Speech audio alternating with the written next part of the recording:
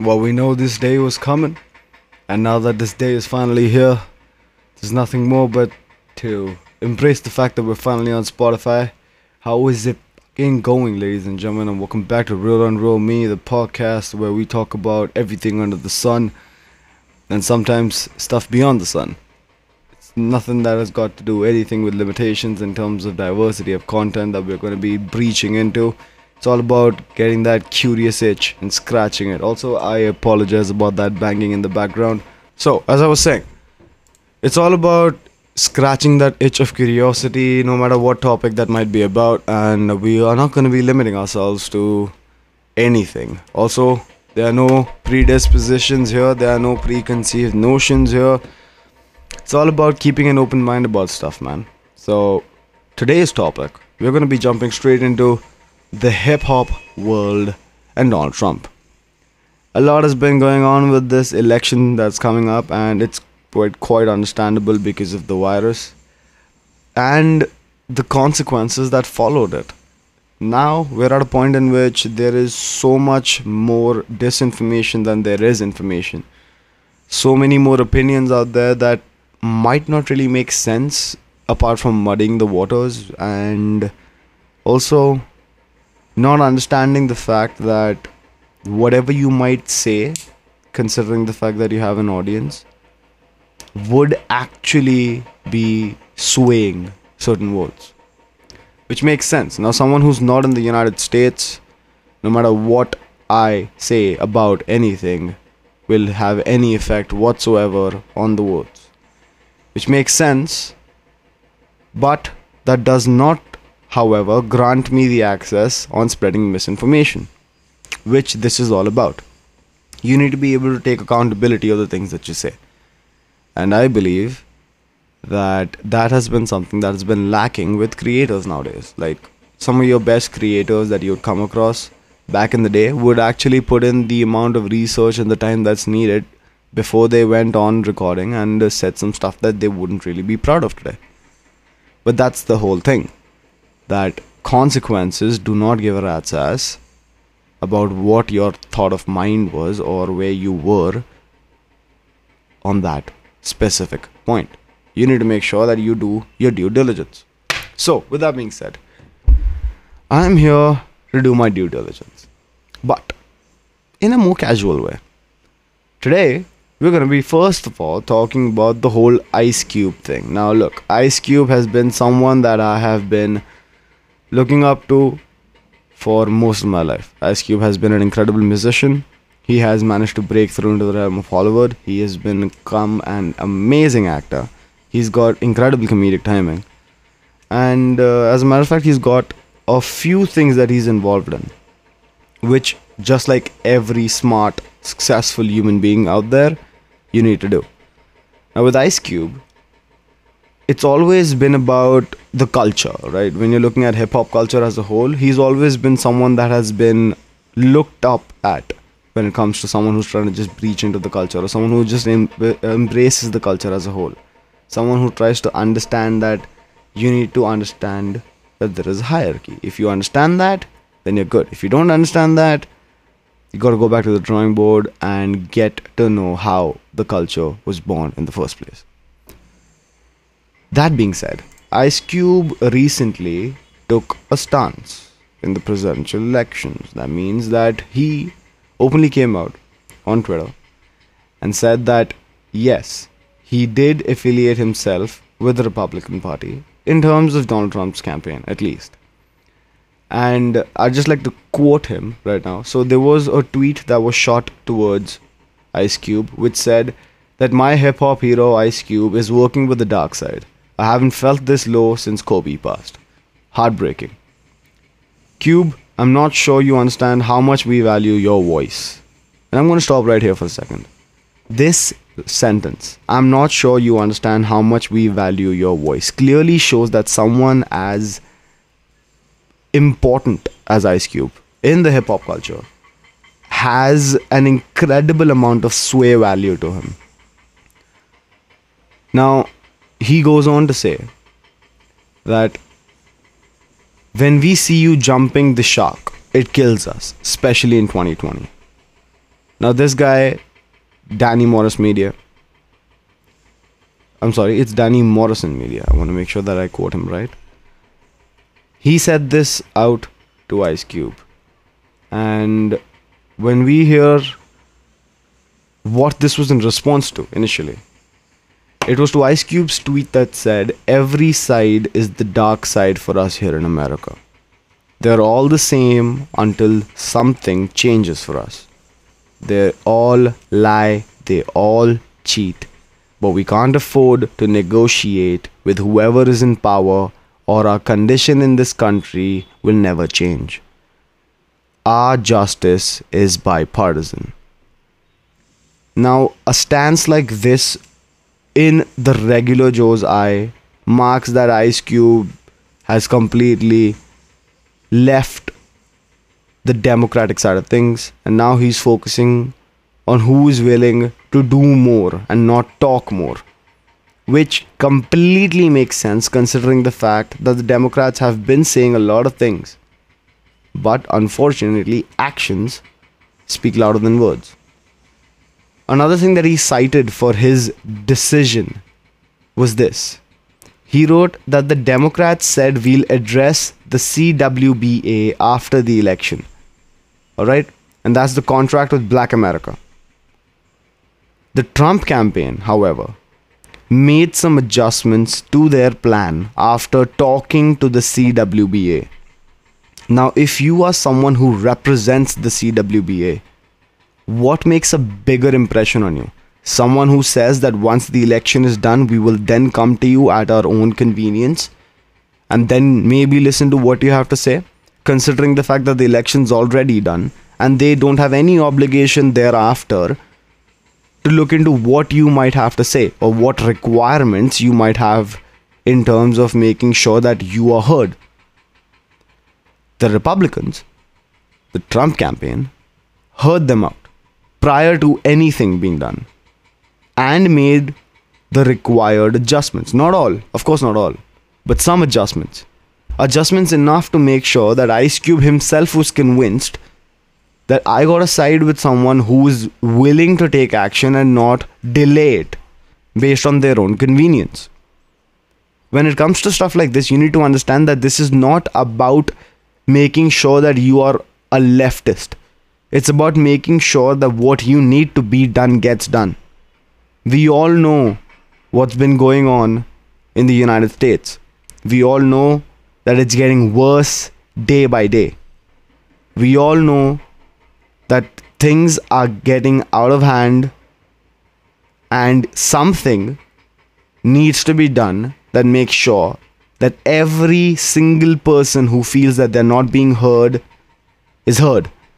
That they can stand behind someone who accentuates their views, that they can then be like, all right, we are not someone who is just in this country as another number. And then when it matters most, we are just shunned aside. That, in a nutshell, is exactly what the sentiment is in right now. And you do not want anyone to feel like that when they're in a country that they were born in, raised in, where they have their ancestors in, they've got their great-grandfathers in. You don't want none of that. Some people have been in the United States for generations and generations and generations and still to date are treated like they're from an outside world. And that's downright heartbreaking. Imagine like wherever you are when you're listening to this, if you tomorrow are treated in your own society by most of the people of that said society as if you are an outsider, whereas you have been there for as long as you've remembered. All of your history of your family has been there for as long as you remember, and yet you are treated as an outsider. Is that fair to you? And if you say that that is not fair to you, then I ask you this: how is it fair to any of them? That a country that they called home, a country that they helped build, a country whose culture has been evolved over the years through countless measures, through countless waves. It's come down to this, that they're still ignored as if they never belonged there in the first place. I'm sorry, but that's just ridiculous for me to get behind. And I completely do not understand that this is something that you could then point finger towards and be like, you know what? You're on the wrong. No, I'm sorry. He is not on the wrong. He's doing what he believes needs to be done to do something for the betterment of his community. And now more than ever, pointing fingers will not get us anywhere. Moving on to something a little more weirder. Now, I'm sure that you all have heard of these allegations on Biden. Now, Joe Biden's campaign rejected assertions made in the published report by the New York Times that unverified materials from the Trump allies found their way onto Facebook and Twitter, and then these dubious stories were created. But Facebook and Twitter made sure that they were preemptive enough and they took them down. Misinformation is what they flagged them as. But here's where things get a little more weirder, and I'm going to just quote the New York Times. The Biden campaign rejected a New York Times post by about Joseph R. Biden Jr. and his son Hunter that the nation's leading social media companies deemed so dubious that they limited access to the articles on their platforms. So he's quoting that the misinformation that Trump has been spreading about him has been confirmed as misinformation, and hence Facebook and Twitter took him down. But the material that was provided by the Republican allies of President Trump, who have tried for months to tarnish Biden over his son's claims that he was involved in a Ukrainian energy company, whose board of directors had some very weird things going on in the background, for lack of a better terminology.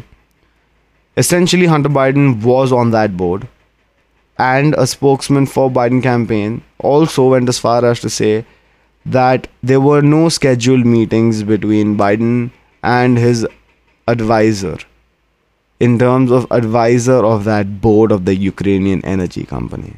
So, why this makes any sense whatsoever is this.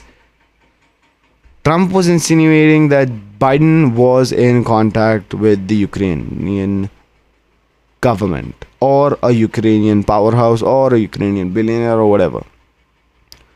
What he did insinuate was the fact that he believed that Biden was compromised and that Hunter Biden had received millions from this power company, all under very shady pretenses.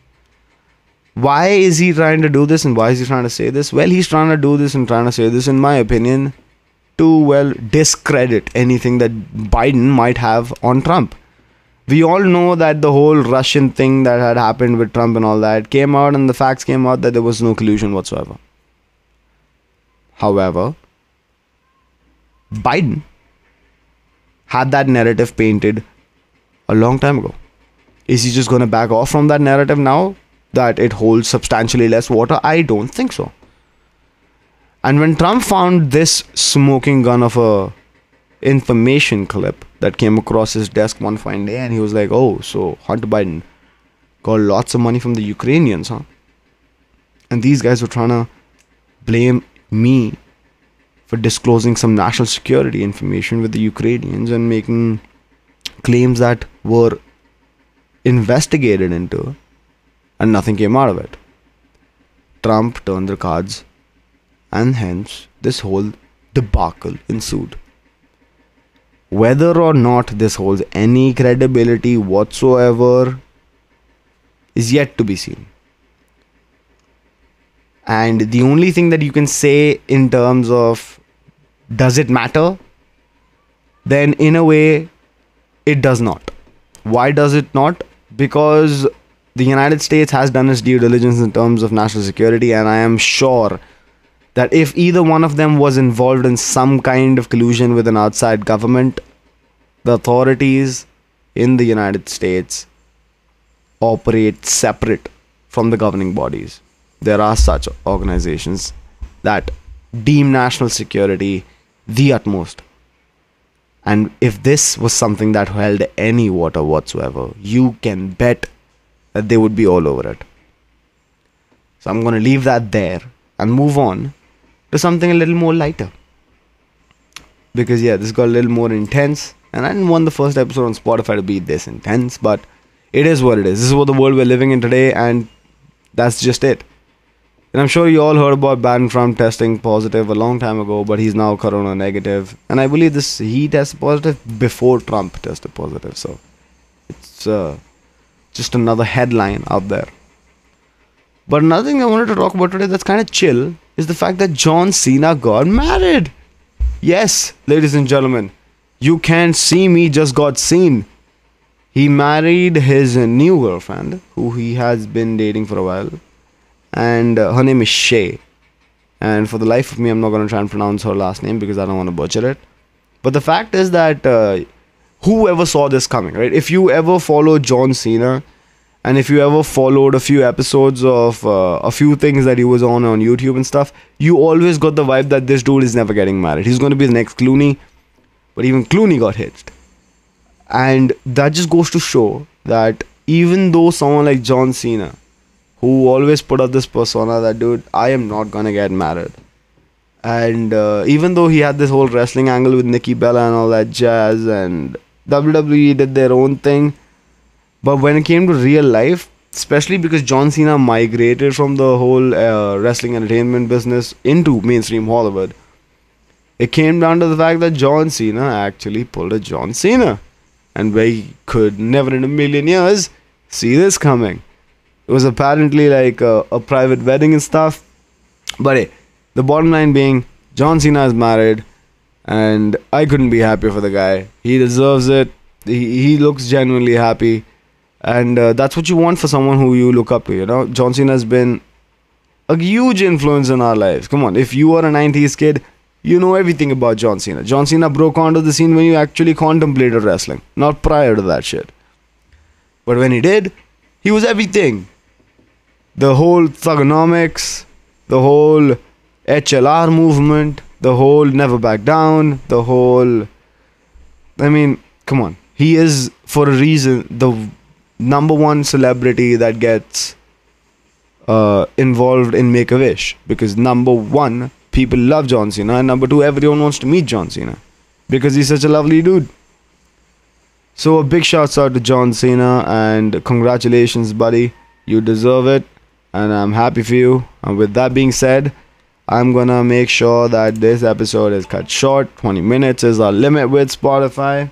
Not limit per se, but 20 minutes is what I want to keep these episodes.